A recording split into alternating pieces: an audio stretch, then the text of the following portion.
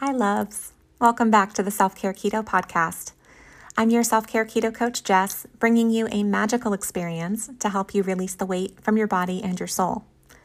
On this podcast and in my coaching, I love mixing together a combination of both the concrete strategies that will actually help you get to your goal and the mindset help to actually help you implement it and stick with it long term. I find that most of us don't have a lack of knowing what to do. We just don't know why we can't seem to do it or stick with it. Turns out, you always have a very good reason. Because all parts of you are good, and chances are that what you call self-sabotage is actually you protecting yourself, meeting some kind of an unmet need, or very intelligently resisting some screwed up motivation for weight loss. We want to keep all of those things in place, but redirected in a way that allows you to have all of your needs met, feel safe and loved, and still lose weight while absolutely enjoying the process. You'll find so many episodes about these mindset topics, but I also want to emphasize the strategies. So I've created this Self-Care Keto Strategies series, or SKS for short, because it can be so discouraging to actually be putting in the effort, keeping your mindset healthy, sticking to your strategies, but those strategies aren't actually getting you the results that you want. If you keep a mindset of pursuing how you want to feel and taking great care of yourself through what you eat, and if you keep showing curiosity instead of judgment and a willingness to keep experimenting, you absolutely will get to your goal. Sometimes we do need to switch the strategy. Sometimes what worked before isn't working anymore. There's no one right way to lose weight or to eat keto. In this series, you'll hear a variety of strategies from what worked for me from one season to another, and also what has worked for other guests that I'm interviewing. Whether it's high-fat keto, high-protein keto, carb cycling, fasting, carnivore, whatever, keep the attitude that it's not a strategy that will save you or fix you or heal you. Your inner healing intelligence does that. Keep that attitude that no outside expert knows what's best for you. You know what's best for you, even as you keep trying to figure that out. As you learn and grow, keep revising your own food boundaries for yourself. You're not hopping off one plan and onto another. You're always following your own plan. When you're not following the keto diet, there's no keto police. When you're not following the WW diet or whatever other diet, there's no failing at it. I am always on the Just diet. You're always on the insert your name here diet. You don't find the right diet. You create the right diet that works for you. And it's all about taking great care of yourself through what you eat and fueling your energy and confidence to show up for your passion and purpose in life. On this episode, I hope you enjoy learning about a new strategy that doesn't dictate to you, but instead inspires you on your lifelong journey of food safety, food pleasure, and food self-care. Hey, loves. Welcome back to the Self-Care Keto Podcast. I am your self-care keto coach, Jess, and I help women lose weight with a keto diet and a self-care mindset. So today, I want to talk to you guys about how I eat keto when I'm sick. Sometimes I'm in the mood to talk about really deep mindset stuff, like the past several episodes, more about like really learning how to shift from fear into love.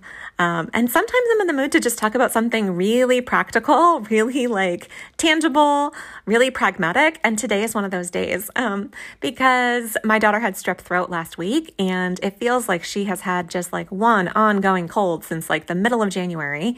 And I don't know about you, but I'm sure that sickness has made multiple visits to your household during this winter season.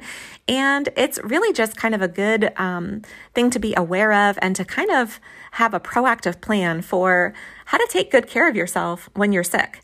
Because when you are sick, kind of your executive functioning brain, like the adult in the room, kind of goes offline, and you kind of revert back to just like toddler brain of like, I don't feel good. I want what I want when I want it, and I don't give an F about anything, And so I think not necessarily that we resort to just acting childish, but we just kind of resort to what's most familiar to us, not necessarily the thing that is actually the most intelligent response. Again, because we're just impaired when we're sick, right? And so we go back to what's most familiar, oftentimes what's most nostalgic, the ways that we kind of took care of ourselves when we were kids or we were taken care of when we were kids.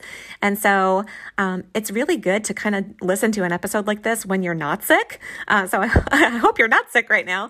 But it's really good to just kind of mentally prepare and make note of that and like maybe pick up some of these products that I'm going to suggest to you all today. But this is like a really common thing that I see with my clients when they get sick. It just completely goes into deviation city of like everything is out the window. Like whatever food boundaries that I was following before or whatever strategies that I was following before, it's like, well, I can't do those things now because I'm sick. And I think that it's probably rooted in, yes, like everything that I've said so far about kind of just not feeling like you have it in you to even try. And if you're still in that phase where it feels like you really, really have to try, you're like in the new phase of starting to eat low carb or starting to eat in a way that gets you into ketosis, and you feel like you still have to be super intentional and really try, then when you get sick, it feels like just this big obstacle and it feels like this big reason to just stop trying, right? And I also think that sometimes it's rooted in really not having proper information or accurate information about what really best serves you when you are sick. I think sometimes we stop eating the way that we would normally eat when we're sick, and we kind of revert back to, like eating high carb, let's just say, like you want the crackers, you want the toast, you want the noodle soup, like whatever, orange juice. And yes, your brain suggests all those things to you because they're familiar and you think they have been what has worked for you in the past, and it feels too hard to try to do something different than any of those things. For some reason, that feels easier when maybe it's not necessarily truly easier. There are just as fast options available to you, but it feels easier in your mind. And then also, I think that there's this part of us that believes somehow that this was actually taking better care of ourselves to just, quote unquote, give yourself a break. And I totally get how it would feel that way. But also, it's not necessarily accurate or true. You're not taking better care of yourself when you, quote unquote, give yourself a break from eating in this new way that you've been trying to eat. If you really, truly believe that this is the healthiest, most caring way that you can take care of yourself is to eat a low carb, high protein, whole foods, like real foods approach, how could that not be good for you when you're sick, right? But a lot of times when we find ourselves kind of going off of this when we do get sick, that can be like a really interesting kind of mirror or example to yourself of like, wow, how much do I truly believe in this? That it really is the healthiest way to eat, and that's why I'm doing it. Or am I doing it because I'm not fully convinced that it is the healthiest way to eat, but I am convinced that it will help me lose weight. And how these things are actually disconnected in our brains. But really, they're the same thing. When you eat in the healthiest way that you can possibly eat, weight loss will be the natural byproduct of eating in that way, right? But a lot of us are still approaching this way of eating, keto, low carb, clean eating, whatever we want to call it, and we're approaching it as being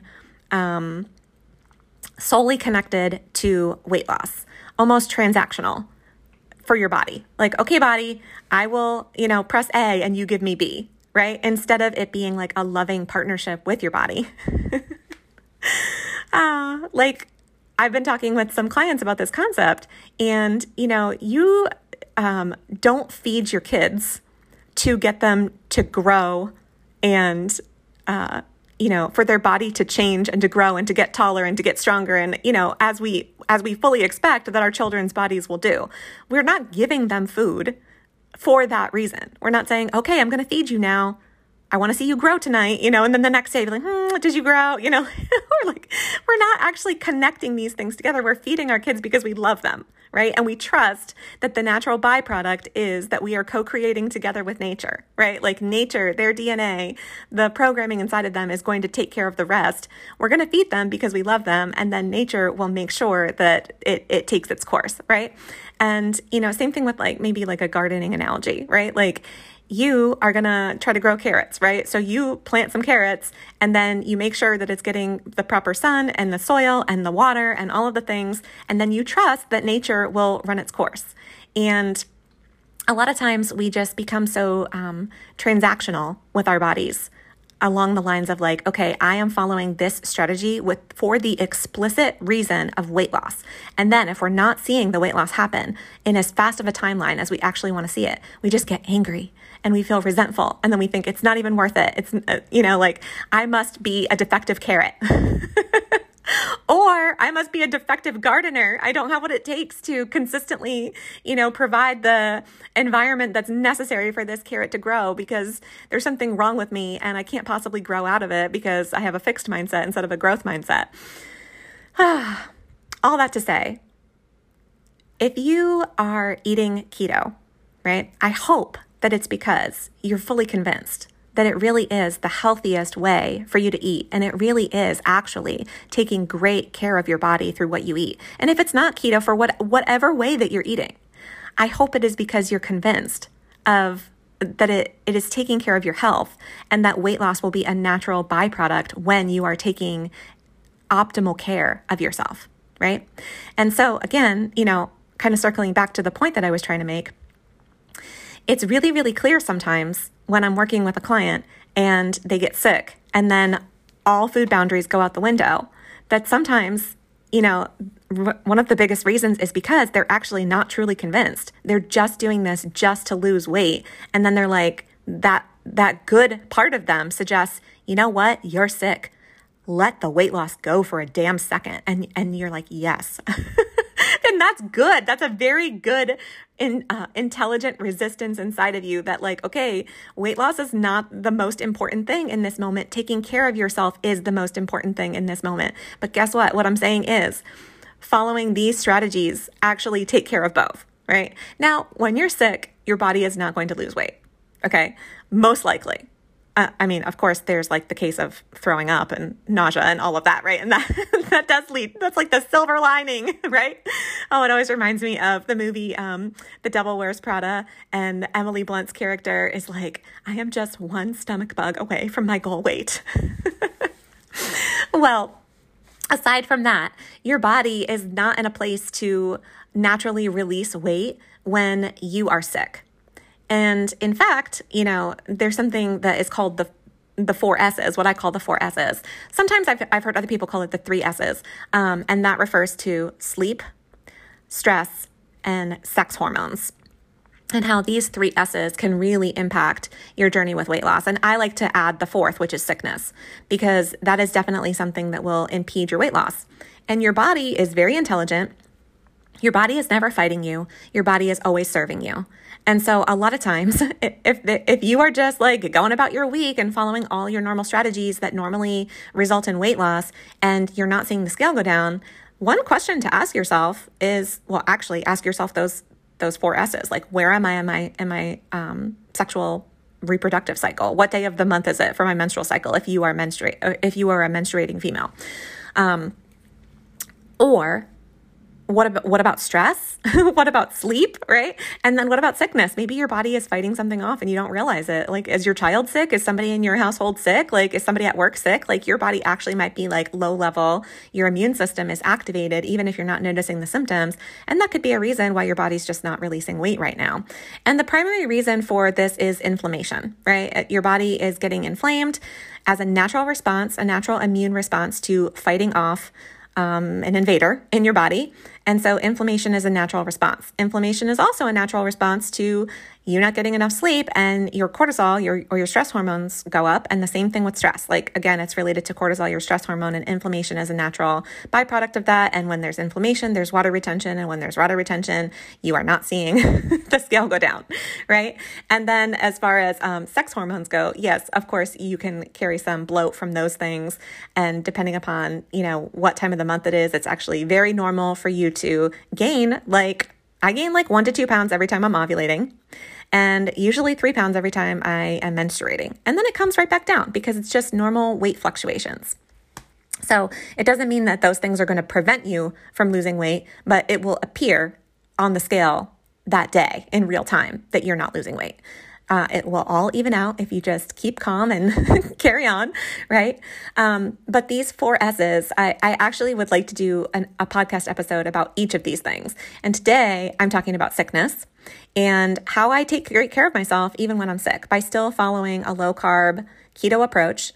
And the things that I'm going to be talking about today, I want to just underline it by saying, once again, I feel like I've said it a million times and I will say it a million times more. Keto is not a yes or no foods list. It is a metabolic state.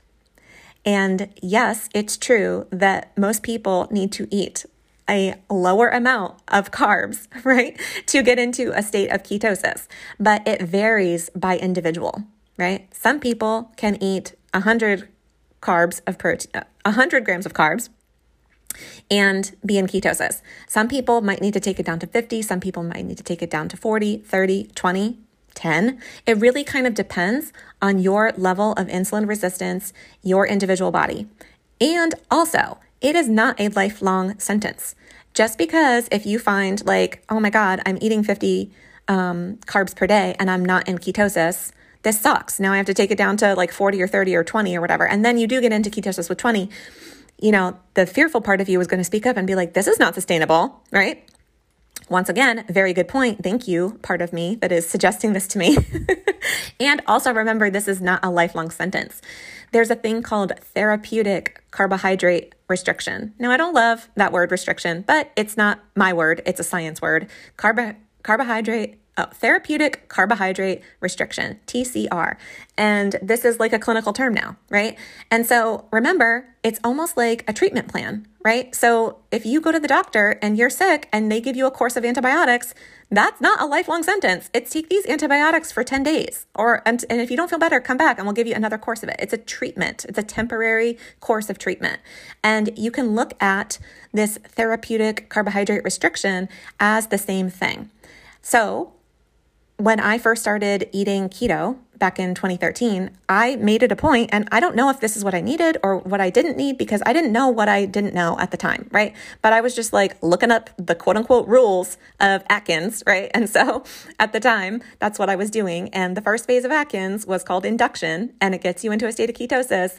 And, you know, Dr. Atkins said, make sure you're eating 20 net carbs per day. And so that is what I did. And it worked. And so I stayed that way for years and years and years. Maybe once in a while I would go up to 30 or 40 if it was like I was on vacation or whatever. But man, I did not eat fruit except for berries for probably 5 years. And the only time that I adjusted out of that was when I was pregnant and I started just craving like way more fruits and vegetables and salads and yada, yada. And I was still testing for ketosis, and I was amazed that I was still in ketosis when I was eating things like pineapple and melons and basically all the fruit that I wanted. And then I thought, oh, for sure, that was just because I was pregnant. And then when I was no longer pregnant in postpartum, I started cutting all that stuff back as a means of trying to lose weight. And essentially, you know, I never actually got back to where I was before I was pregnant. I was still about maybe 15 pounds more. And this was about 2 years postpartum. And I was like, why is this not working? Why is this not working? So interesting. And that's when I found actually a high protein, more moderate fat approach to keto. And that's what I tried. And that's what actually caused me to lose those remaining 15 pounds plus another 5 pounds. So I am today at my lowest weight that I ever was, and about 5 pounds less than I was before I got pregnant, which is pretty fantastic, right? But different things work at different times in your life. I am not against traditional keto of reducing down to 20 grams of carbohydrates per day. But when I discovered high protein keto and more moderate fat, this allowed me to eat a little bit more carbs because I was scaling back the fat. And carbs and fat are both energy sources. So you want to make sure that you get adequate protein, but then you can kind of choose which energy source you're going to, how you're going to break that down, right? So you don't want to exceed the amount of energy that your body needs. Otherwise you will gain weight, even if you're in ketosis. But if I'm going to scale back on the fat, then I had a little bit more wiggle room for eating some whole food carbohydrates, like bringing back in some more fruits. And sure enough, when I reintroduced fruits and maybe even higher glycemic vegetables that I was previously avoiding, like carrots and peas, for example, still I was testing for ketosis, and I was blown away that I am still in a state of ketosis eating these foods. So you're going to hear me maybe reference some foods today, and you're going to be like, that's not keto. Maybe if you have that type of conditioning, right? But all that to say, keto is not a yes or no foods list. It's a metabolic state. And it's okay, to experiment and see what actually works for you. Just because you read some list online that says avoid these foods because they're not keto, you don't know that to actually be true for yourself. And there could be some really enjoyable and valuable foods that you could be partaking in that you just think that you can't because it would hold back your weight loss, and it might not actually be true. So here's your permission slip to experiment a little bit, and I highly recommend biofeedback tools like actually taking your blood sugar and actually testing for ketosis.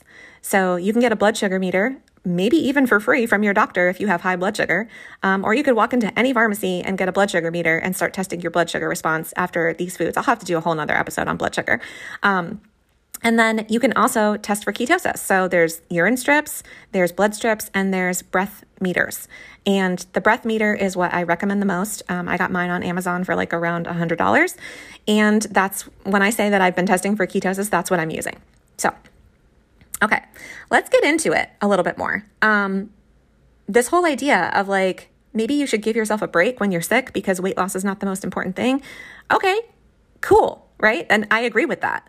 But taking care of yourself is still the most important thing when you are sick, if not even more so important when you're sick. So a lot of times we just don't know what we don't know. We just think keto is good for weight loss, right? But actually, keto is good for improving so much more than that. The reason why you lose weight is because your body is actually feeling, finally for the first time, getting proper nutrition and feeling safe enough to be able to release weight from your body. Keto also reduces inflammation, which helps so much with weight loss, and it actually improves your immune function. And, this COVID business that's been around for the last, 3 years now. Yeah, 3 years this month. So they've actually shown that what happens with COVID is it activates this inflammasome called NLRP3. And ketones actually inhibit that particular inflammasome, therefore decreasing the severity of COVID. So they actually have run, clinical tests and proven this, right? It's so fascinating. So I just wanted to share a little bit of that information kind of from the get-go of here, I'm going to tell you how I eat keto when I'm sick, but I kind of wanted to underpin it a little bit with some of that mindset stuff and some of the actual concrete science. So without further ado, what do I eat when I'm sick and I'm still, taking great care of myself through a state of ketosis? So the first, I kind of group in my sicknesses to usually either a nausea type of sickness or a sinus type of sickness. And I know obviously there are other types of sicknesses, but I feel like these are the two big ones. You feel like you've either got a stomach bug or you've got some type of a head cold or, something that has to do with it's either in congestion in your head, in your chest, whatever it might be. So let's talk about nausea first. So usually when you feel nauseated, you want crackers and toast because that's what you have associated in your brain. When I feel nauseated, these are the foods that I should eat, right? And of course, you've even heard of the brat diet: banana, rice, applesauce, toast. These are the things to eat when you feel nauseated, right? And I'm not saying don't do those things. I'm just saying here are some alternatives, right? If you actually want to continue to go on with the strategies that you're going on with. I'm not sitting here trying to be judgy and saying you have to, or you're not serious, or you're not actually taking care of yourself if you're not doing these things. No, I'm not actually saying that. I'm just saying if you really are convinced that this is the healthiest way to be, and it's something that you want to do when you're sick, it's totally doable. It's totally achievable. It's just that sometimes we don't think these things through ahead of time. And so again, we just kind of revert back and do what seems easiest or most familiar. So, the reason why you want these foods when you feel nauseated is actually related to your blood sugar response. And this is the same thing as when you experience nausea in pregnancy. So I definitely experienced nausea in my first several weeks of pregnancy. Now, this was 6 years ago, but I was eating keto before getting pregnant. I started keto in 2013, and I guess I got pregnant in January of 2016. So I did experience nausea, and I had already determined, I'm going to eat keto through this whole pregnancy, right? So nausea or not, I'm not eating saltines and whatever. And so what I actually learned from my midwife was that the reason why you feel nauseated is because the hormones that are fluctuating during pregnancy cause your blood sugar to dip super low. And when your blood sugar dips super low, your body prompts you with, okay, let's eat carbs to bring that back up, right? And it feels like you don't want to eat fat and protein, right? Like that actually sounds disgusting to you when you're nauseated. Like you don't want to eat a big steak when you're nauseated, right? So I totally understand that. Your body is saying, give me carbs now, because that is the easiest way to make my blood sugar rise. And right now I'm having low blood sugar. Now, you don't know any of this consciously, but your body is very intelligent. And so it's prompting you to eat crackers and toast. And yes, of course, you have that childhood conditioning as well. But these carb cravings, it's because your body wants quick energy. And especially when you're sick, your body, all the more reason, is going to prioritize quick energy, because it is true that your body does have to put in a little bit more energy expenditure to break down protein and to break down fat for fuel, as opposed to carbs. It is the easiest, most accessible, least amount of energy expended to digest carbohydrates. And that's absolutely true. Now, the thing is, if you eat that, the crackers and the toast and just high carbs with nothing else, what's going to happen is your blood sugar is going to spike. And then once again, it's going to return to a low level and feeling the nausea again, right? And so that's what happens in pregnancy, is just you eat all the crackers and then the nausea goes away for a little bit and then it comes back, right? So the way to actually resolve the nausea is to balance your blood sugar, not just to get it up out of that low level, spike it, and then for it to come back down. And the best way to balance your blood sugar and to eliminate the nausea is actually to have a good combination of protein, some carbs, and some fat, right? And so that's going to actually balance your blood sugar. So yes, your body wants crackers and your body wants toast. Your body is craving salt also when you are sick. And we'll get into that a little bit more when I talk about electrolytes. But when you simply can't even imagine making protein for yourself, right? Because you're nauseated. I totally understand. All you want is crackers. All you want is toast. I've got some suggestions for you. And these are things that actually I have used and got me through. So dry roasted edamame. So edamame is a high protein vegetable. I believe it's a legume, actually. And you can get it, of course, in its raw form. You can get it frozen, but now they actually dry roast it, and it comes in a bag, and it's salty and it's crunchy and it's delicious. And the kind that I buy is called Sea Point Farms. It's this red bag. They make them in single serve packs as well. And I've seen them at most grocery stores. I live in Virginia Beach, so we have Food Lion and we have Kroger, and you can get those there, Walmart, Target. But I love Amazon, and I like to buy mine in bulk on Amazon. So you can check that out. Again, it's Sea Point Farms, dry roasted edamame. So that's a lifesaver for when you want something salty, crunchy, if you're sick or not. When you are going to the movie theater and you're trying not to eat the popcorn, bring some of this with you. It's awesome. And it's not just, salty and crunchy, but it actually has good plant protein in it. So that's going to help you. And if you want crackers, there are a lot of keto crackers on the market, but I'm not going to sit here and just list off different brands that I haven't really tried and can't really speak to. But I will tell you that a brand that I really love that's not necessarily keto per se, but it is very clean ingredients, and it's called Simple Mills. And they make crackers. And again, remember, keto is not a yes or no foods list, so you might check out the carb content on there. But if you pair it with protein, then you can totally make it work for you and not kick you out of ketosis. Or you could just be like, it's okay, I'm sick, but I'm not gonna like eat garbage when I'm sick. And sometimes even these keto crackers can be total garbage because they have inflammatory ingredients in them. So if you're sick, your body is already highly inflamed. And the last thing you want to do is add more inflammation to the mix if you're actually trying to help yourself feel better. So I really like these Simple Mills crackers. And then they also have muffin mixes and cookie mixes and pizza dough mixes and all sorts of stuff.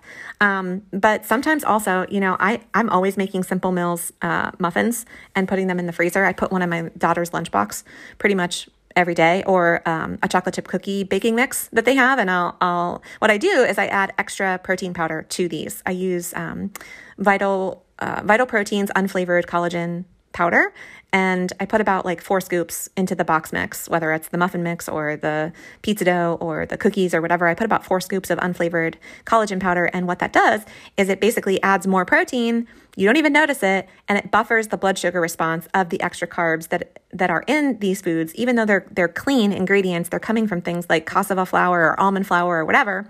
But it's going to help to buffer that blood sugar response. So again, when I'm sick, I always have those in my freezer. So if I don't feel like eating meat and cheese, which I definitely don't when I feel nauseated, I will, just kind of defrost a few of those muffins and reach for something like that as well. So when you want toast, of course, once again, there are tons of keto breads on the market. But again, a lot of times they have these inflammatory ingredients. And, if it's still, I think it's still better to have that than to have just regular bread. So definitely, in my mind, it's the lesser of two evils. So go for the keto toast when you want toast, right? A company that I really like and that I recommend with my clients all the time is called Unbun, UNBUN. And they make all sorts of bread substitutes. They make bagels, they make buns, they make toast, I think they make tortillas as well. But if you don't have any of that, you can also just in a pinch make a very clean English muffin in a mug type of situation. Just Google keto mug bread. And I like the website dietdoctor.com, and they have a recipe on there. And literally it's just as fast as making like a keto mug cake. I don't know if you've ever made those before, but it's just keto mug bread. And then you make it in a coffee mug. And essentially it's like crack an egg into the bottom. I think it's probably 2 to 3 tablespoons of almond flour and a pinch of baking soda. And mix that up. You might need to add a tiny bit of like unsweetened almond milk or something like that just to be able to make it thick. Like you want it to be like almost like a brownie batter type of consistency. And then you pop it in the microwave for 1 minute. It will puff up and then it'll sink back down. That's just the baking powder making it rise. And then you turn it out onto a plate and you slice it in half, and then you could put that in your toaster oven or your air fryer or whatever and get it all crispy. And it's just like an English muffin. And so put some butter on that, put some sugar-free jam on that or whatever. And, there's your toast substitute as well. So another thing when I'm nauseated and I don't want to eat meat or cheese is I will do avocado. And that I totally relied on during nausea in my pregnancy. And I would literally just cut an avocado in half, take out the pit, and just eat it with a spoon.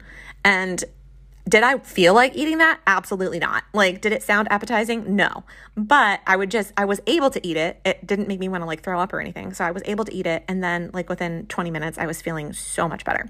So avocado is another great food that kind of just has like that perfect combination. Nuts is, I would go to. Now I like the dry roasted edamame more than nuts because they're fewer calories, less fat. There is still some healthy fat in it, but, and then there's protein, and nuts basically don't have nearly as much protein as the edamame, but nuts are still a good resource when you're sick and you want like that salty and you just can't tolerate meat and cheese. Also scrambled eggs. It depends on how nauseated I am, but oftentimes once I'm feeling a little bit better, I'm like, okay, definitely couldn't do a steak right now or chicken breast or whatever, but I could go for some scrambled eggs. So just remember, scrambled eggs, you can make those in 3 minutes. I know it seems like, oh, I have to pull out a pan and I have to cook. Literally 3 minutes, you could be done with your scrambled eggs, or you can even make them in the microwave now. So soup, chicken noodle soup seems to be a big one that people turn to when they are sick, right? And you're like, I just need noodle soup, right? So broth is so good for you when you are sick. And again, your body is probably craving the electrolytes from the bone broth or from the chicken broth or whatever the broth is that you're using. And that's so good for you when you're sick. So by all means, sip just broth Or you can still make soup with no noodles. What a concept. Sometimes we just literally forget that, right? That you can still make a soup that has like chicken and carrots and onions and celery. And again, I know some of you are like, oh, onions are too high carb or carrots are too high carb. Okay. Just relax for a second and remember what I said about it's not a yes or no foods list, and you likely will still be producing ketones because it's not like you're going to be like gorging on chicken soup. You are nauseated, my friend, and you're just trying to get some kind of sustenance into your body. You're going to be just fine having some trace amounts of onions and carrots and even some peas. Sometimes I'll make a vegetable soup and I will just put, chicken broth, some chicken, carrots, onions, some frozen green beans, some frozen peas, and it's good. It's even good sometimes for your body to get like these healthy whole food carbohydrates when you're sick. Again, you're not turning to flour, you're not turning to sugar. This is real whole foods that have lots of vitamins and lots of minerals. Now, if you really want noodles, you can, of course, use noodle substitutes. And these are great noodle substitutes for, when you're not sick, right? Like for making soups or for making pastas or pasta substitutes rather. So I'm going to list off some of the noodle substitutes that I have used myself, and I do like them, and I use them for different reasons at different times. For a chicken noodle soup type of noodle, I think probably shirataki noodles would be the best. So if you've never tried those, just look those up. Sometimes they're also called miracle noodles and or like zero carb noodles. And they really are like 100% fiber. And they come in like this, they're like suspended in this liquid in a bag. And when you open that up, it's going to be kind of stinky. And so what you want to do is you want to rinse those really, really, really, really well in like a colander under some hot water. And I do that for a little while before I would put those into the soup. If I'm going to make them as a pasta substitute and I kind of want it to taste like al dente, I will also pan fry them. Like once I rinse them off really, really well, I don't put any like butter or anything in the pan. I just pan fry them to get all of the water off and to dry them out a little bit. And then they'll kind of turn into more of like an al dente texture if I want to put them in as a pasta substitute. So some other noodle substitutes that I really like are, of course, zucchini noodles or zoodles. And you can buy those now in like the frozen food section, or you can buy them already spiralized in like the fresh foods section of your grocery store, or you can spiralize them yourself if you have a spiralizer, or you can julienne them. And that's usually what I do is I have one of those little julienne tools and I will just grab a zucchini and just like scrape down the sides instead of, I don't have a spiralizer. I think I had one once upon a time, but I try to be pretty much as minimalist as I can. And I didn't like having to spiralize them. And so oftentimes I don't like my noodles that long anyway, and I just wind up cutting them. And I'm like, okay, if I'm cutting them to the size of what I would be julienning them, I might as well julienne them. So I just use a julienne tool for zoodles and scrape it down. And that's how I make my zoodles. And it's also way cheaper to do it that way yourself from fresh zucchini, but it takes a little bit more effort. And when you're sick, you don't really feel like doing any effort. So maybe have some frozen bags of zoodles in your freezer. Another one that I like are called palmini noodles. And this is made from hearts of palm. And so that's the brand name is Palmini, Palmini. And they make all sorts of different substitutes, like textures. So like the angel hair or like a spaghetti substitute. And also when you're not sick, Palmini makes lasagna sheets. And it is delicious and so easy to just substitute that right in. And yeah, you're not going to feel like eating lasagna when you are nauseous or nauseated actually is the correct word. But give that a try sometime because palmini noodles are awesome. And then the last thing that I want to mention for noodle substitutes is like, this is actual real pasta and it's called red lentil pasta. And I buy the kind that is Barilla brand or Barilla, however you want to pronounce it, but it's literally sold in the pasta aisle. And I like the rotini kind, but I keep this in my house all the time. I will probably make this as a pasta, like with some, when I'm not sick, of course. And I'll do some like mild Italian sausage with some like very low sugar, raw, sensitive marinara sauce. And this is like a repeating meal in my house at least once a month, sometimes twice a month. I usually have it around my period. But the pasta itself, like literally you just boil it just like regular pasta. And I boil it a little bit longer than I would normal pasta because to get it the texture of regular pasta, you do have to boil it just a little bit longer to make it soft enough, but it is awesome. And you're going to look at the carb count and you're going to be like, that's not keto, or that's too high carb. It's low glycemic though.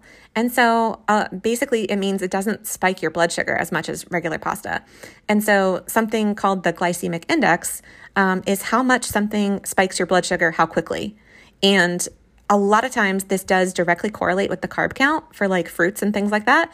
But actually, you might be surprised at like if you look at blueberries, they have a lot of carbs in them, but they're very low glycemic, so they don't spike your blood sugar very much. So like an apple is higher in the glycemic index, so you could have like a 15 carb apple versus 15 carbs of blueberries, and it won't spike your blood sugar as much from the 15 carbs of blueberries because they are lower on the glycemic index. So I hope that makes sense. But essentially, red lentil pasta is such a complex carbohydrate. It doesn't spike your blood sugar as much as if you were to have, let's say it works out to be like 20 grams of carbs from the red lentil pasta. If you ate 20 grams of carbs from regular pasta, it will spike your blood sugar way more than those same 20 carbs from the red lentil pasta. I hope that's making sense. And it's not just because you subtract the fiber or whatever. It's just truly lower glycemic. So sometimes I do put that into soups as well. If I'm feeling sick, I'll put that into like a chicken noodle soup as well. It's also really delicious in making like a pasta fajoule type of thing. Like, again, I don't know if you would eat that when you're sick or not, but maybe that would sound good to you. Maybe it wouldn't. But just the rest of the year, it's a really good comfort food. Okay. And then I think the only thing I didn't talk about is smoothies. So smoothies are a great go-to when I feel nauseated as well. And I will make sure to use a good protein powder in the smoothie, because you want to make sure that you're getting, you are going to get some carbohydrates from the fruit that you're putting in the smoothie, and you can balance it out with the protein. And also, you need protein every day, and especially when you're sick. But I know that a lot of times the protein sources that we would normally get, you don't feel like eating meat, right? Or even eggs when you feel nauseated. So a good protein powder is great to have. The one that I like to use for my smoothies most of the time is it's called Orgain Keto Collagen Protein Powder. And make sure to get the keto kind, because they do have like some non-keto kinds from Orgain, but they have a chocolate and a vanilla that is the keto kind. And you can find the Orgain protein powder, again, pretty much everywhere in most grocery stores. It's in Target, it's in Walmart, it's on Amazon. But if you want to go to their website, orgain.com, you can use my 30% off checkout code. So it's the KetoFit30 if you'd like to do that. So I use this in smoothies. And then if you haven't listened to my episode, it's a ways back, but it's called How to Enjoy Keto Sweets as Self-Care. And I talk about how I make protein soft serve ice cream using this, and also how I make protein mud cakes using this protein powder. So it's really great to have on hand for dessert substitutes as well. But yep, it's always in my house. So a lot of times that's what I'll go to.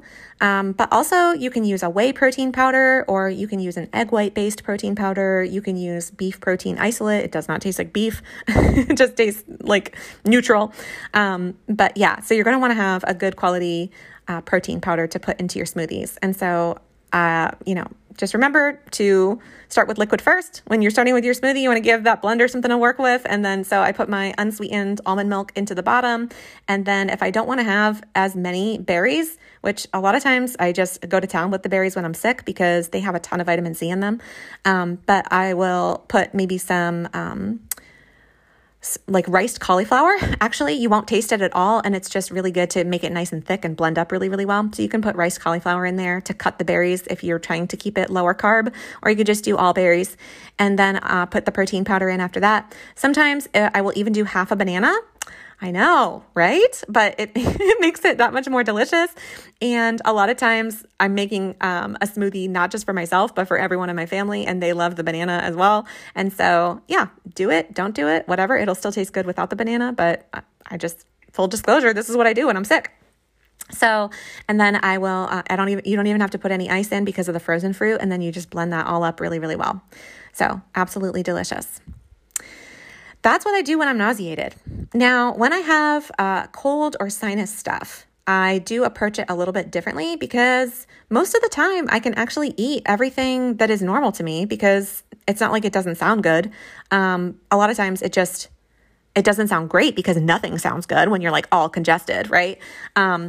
You kind of lose your sense of smell and therefore your sense of enjoyment from food. But most of the time I just make the same exact meals when I have a cold or, sinus situation or chest congestion or just whatever. But I find what we tend to really want for comfort when we have that, sure, you might still be wanting the toast or the crackers or whatever. We've already addressed good substitutes for that. Soup, same thing. But juice, that seems to be like a big one. Whenever you get like sinus stuff, you're like, I'm sick, I need orange juice, right? So just a little point to make is that there are so many foods that have way more vitamin C than an orange or orange juice. And so you're spiking your blood sugar and it's really not doing you that many favors. And again, you're just going to create this like carb craving cycle. It's just perpetuating the carb cravings to drink juice. And it's going to cause inflammation from having so much sugar in your system. So foods that have more vitamin C than an orange. Strawberries. Yes, way more. So make a strawberry smoothie. Peppers, kiwi, Brussels sprouts, kale, broccoli, and cauliflower all have more vitamin C than an orange. You can also take a vitamin C supplement. That always works too.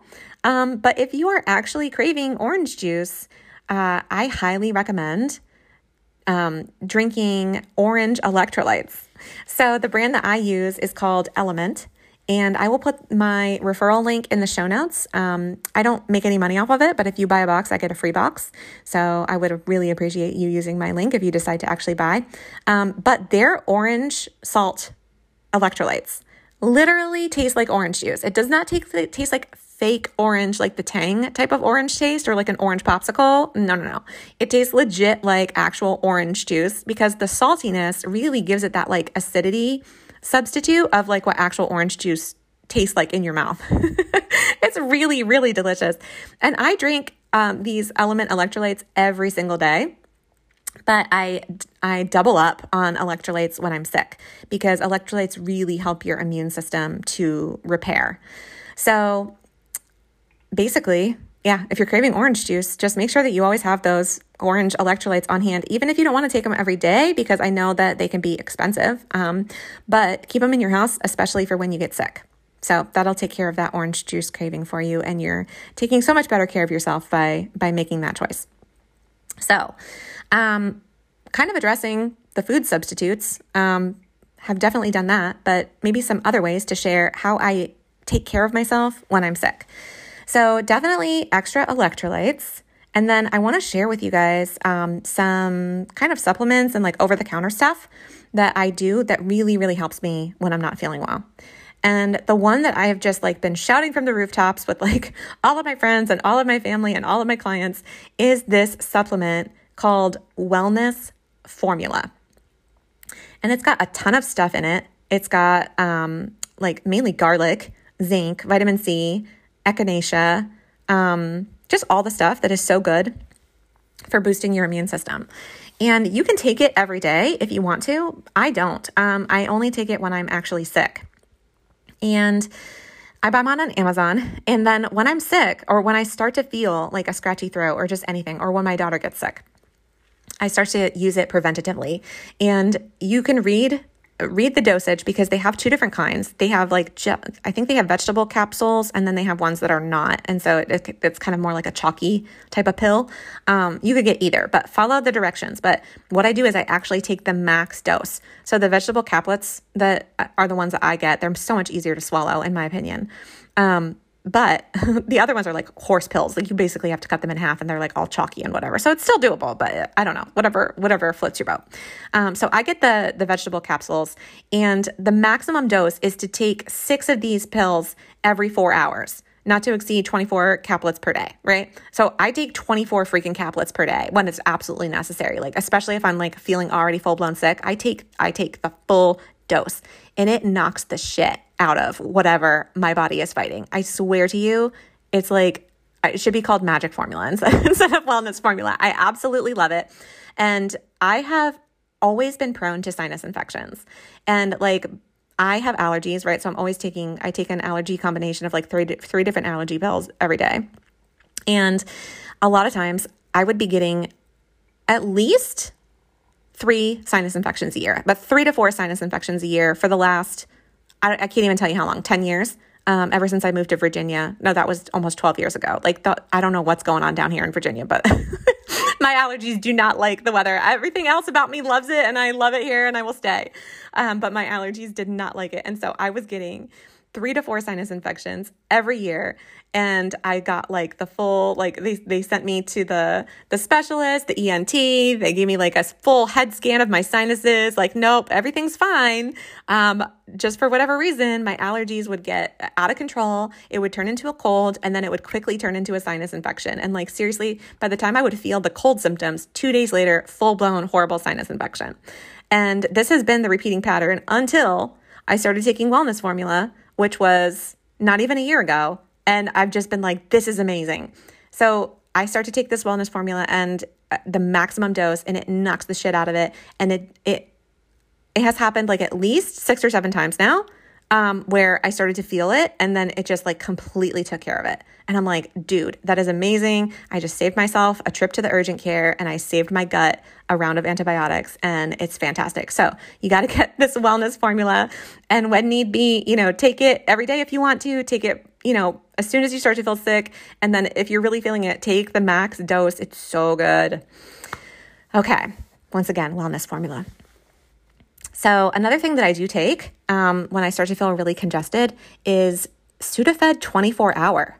And I don't know why I never really knew about Sudafed 24-hour, but if you're walking through the pharmacy and the stuff on the shelves is take it every 6 hours, go to the actual pharmacist and they sell it from behind the counter. I guess people make crystal meth out of it or something like that, but because you have to show your ID to get it. But it is the good stuff, and it will legit take care of you within a couple of days. And I love that I only have to take it once, because who wants to take shit every 6 hours? No.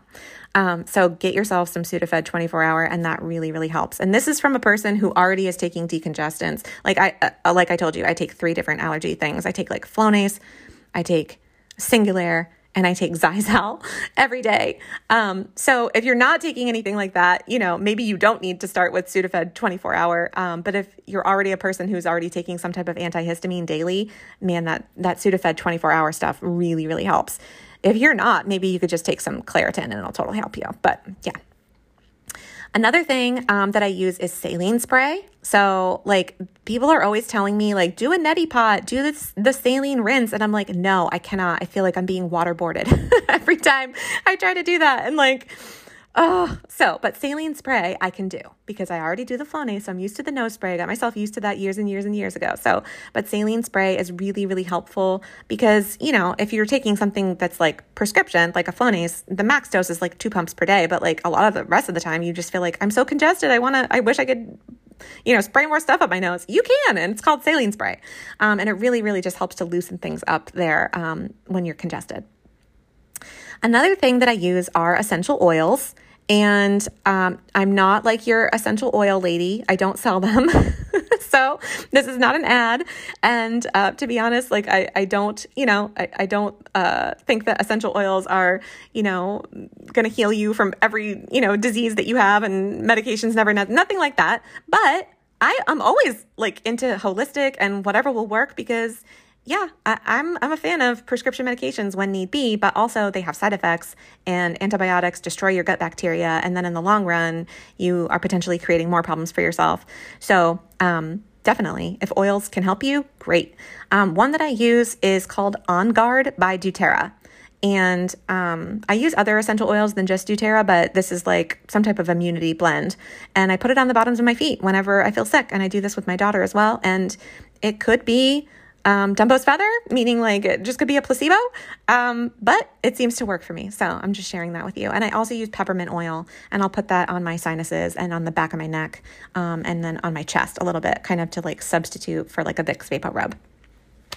And then the last thing that really, really helps is sinus massage. And you can just Google this or look it up on YouTube or whatever to see a video of how to do a sinus massage.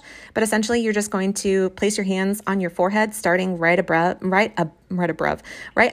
your eyebrows in the center of your nose. And you're going to push super duper hard and pull each hand outward towards your temples. And you're going to do that several times, pushing really, really hard.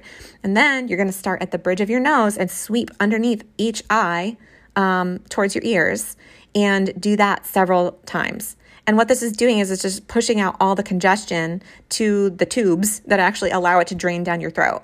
And so you're pushing from, again, both of these things from your forehead and then underneath your eyes, from the center of your nose out towards your ears. And then once you've done that, you're going to kind of pull from like your temples all the way down in front of your ear, all the way down your jawline where your lymph nodes are, and do that several times. And that's going to help to really drain things out. So that has been supremely helpful. And I do this with my daughter and she loves it, absolutely loves it. And she's 6. So you can do this on kids, babies, everybody. So again, look that up on YouTube if you're like a YouTube person. But if my audio explained it well enough, it's pretty self-explanatory. You're just pushing all the crap out of your face down so that it can drain down your throat. All right. So that's how I eat keto when I'm sick. And that's how I take great care of myself when I'm sick. And I hope that this has been helpful, and make sure to check the show notes for links. Thanks so much for tuning in for this episode and learning something new with me. At the beginning of this episode, I mentioned that we often keep chasing learning what new thing we could try to get to our goal. We can hop from strategy to strategy, blaming the strategy for not working, when it might actually be that we just never were able to stick with it long enough to even give it a chance. Why don't we stick with it? Well, I mentioned that it could be you protecting yourself, meeting some kind of an unmet need, or very intelligently resisting some screwed up motivation for weight loss. The fact is, we're just often unaware of what's actually holding us back. After all, if we knew what it was, wouldn't we be past it by now? I can help. My spiritual gift is coaching, which is the art of calling people forward into their full potential and helping them to remove what's getting in the way. I use my intuition to ask you powerful questions to help you release the wisdom and resources already inside of you. I'm a mirror reflecting back to you the best of what you can't see inside of yourself because you've been taught not to. And I help you experience self-compassion and unconditional love for yourself by experiencing it through me first, which of course I believe originates in God and flows through me. Head over to my website, theketofit.com, to see tons of photos and read tons of client testimonials about how my clients not only lost weight, but completely transformed their relationship with food, weight, and body image. Weight loss creates a domino effect in our lives because shedding is very energetic. You will change your life in 8 weeks of working together with me one-on-one. Just fill out a request on my site for your free curiosity call, and I can't wait to talk with you.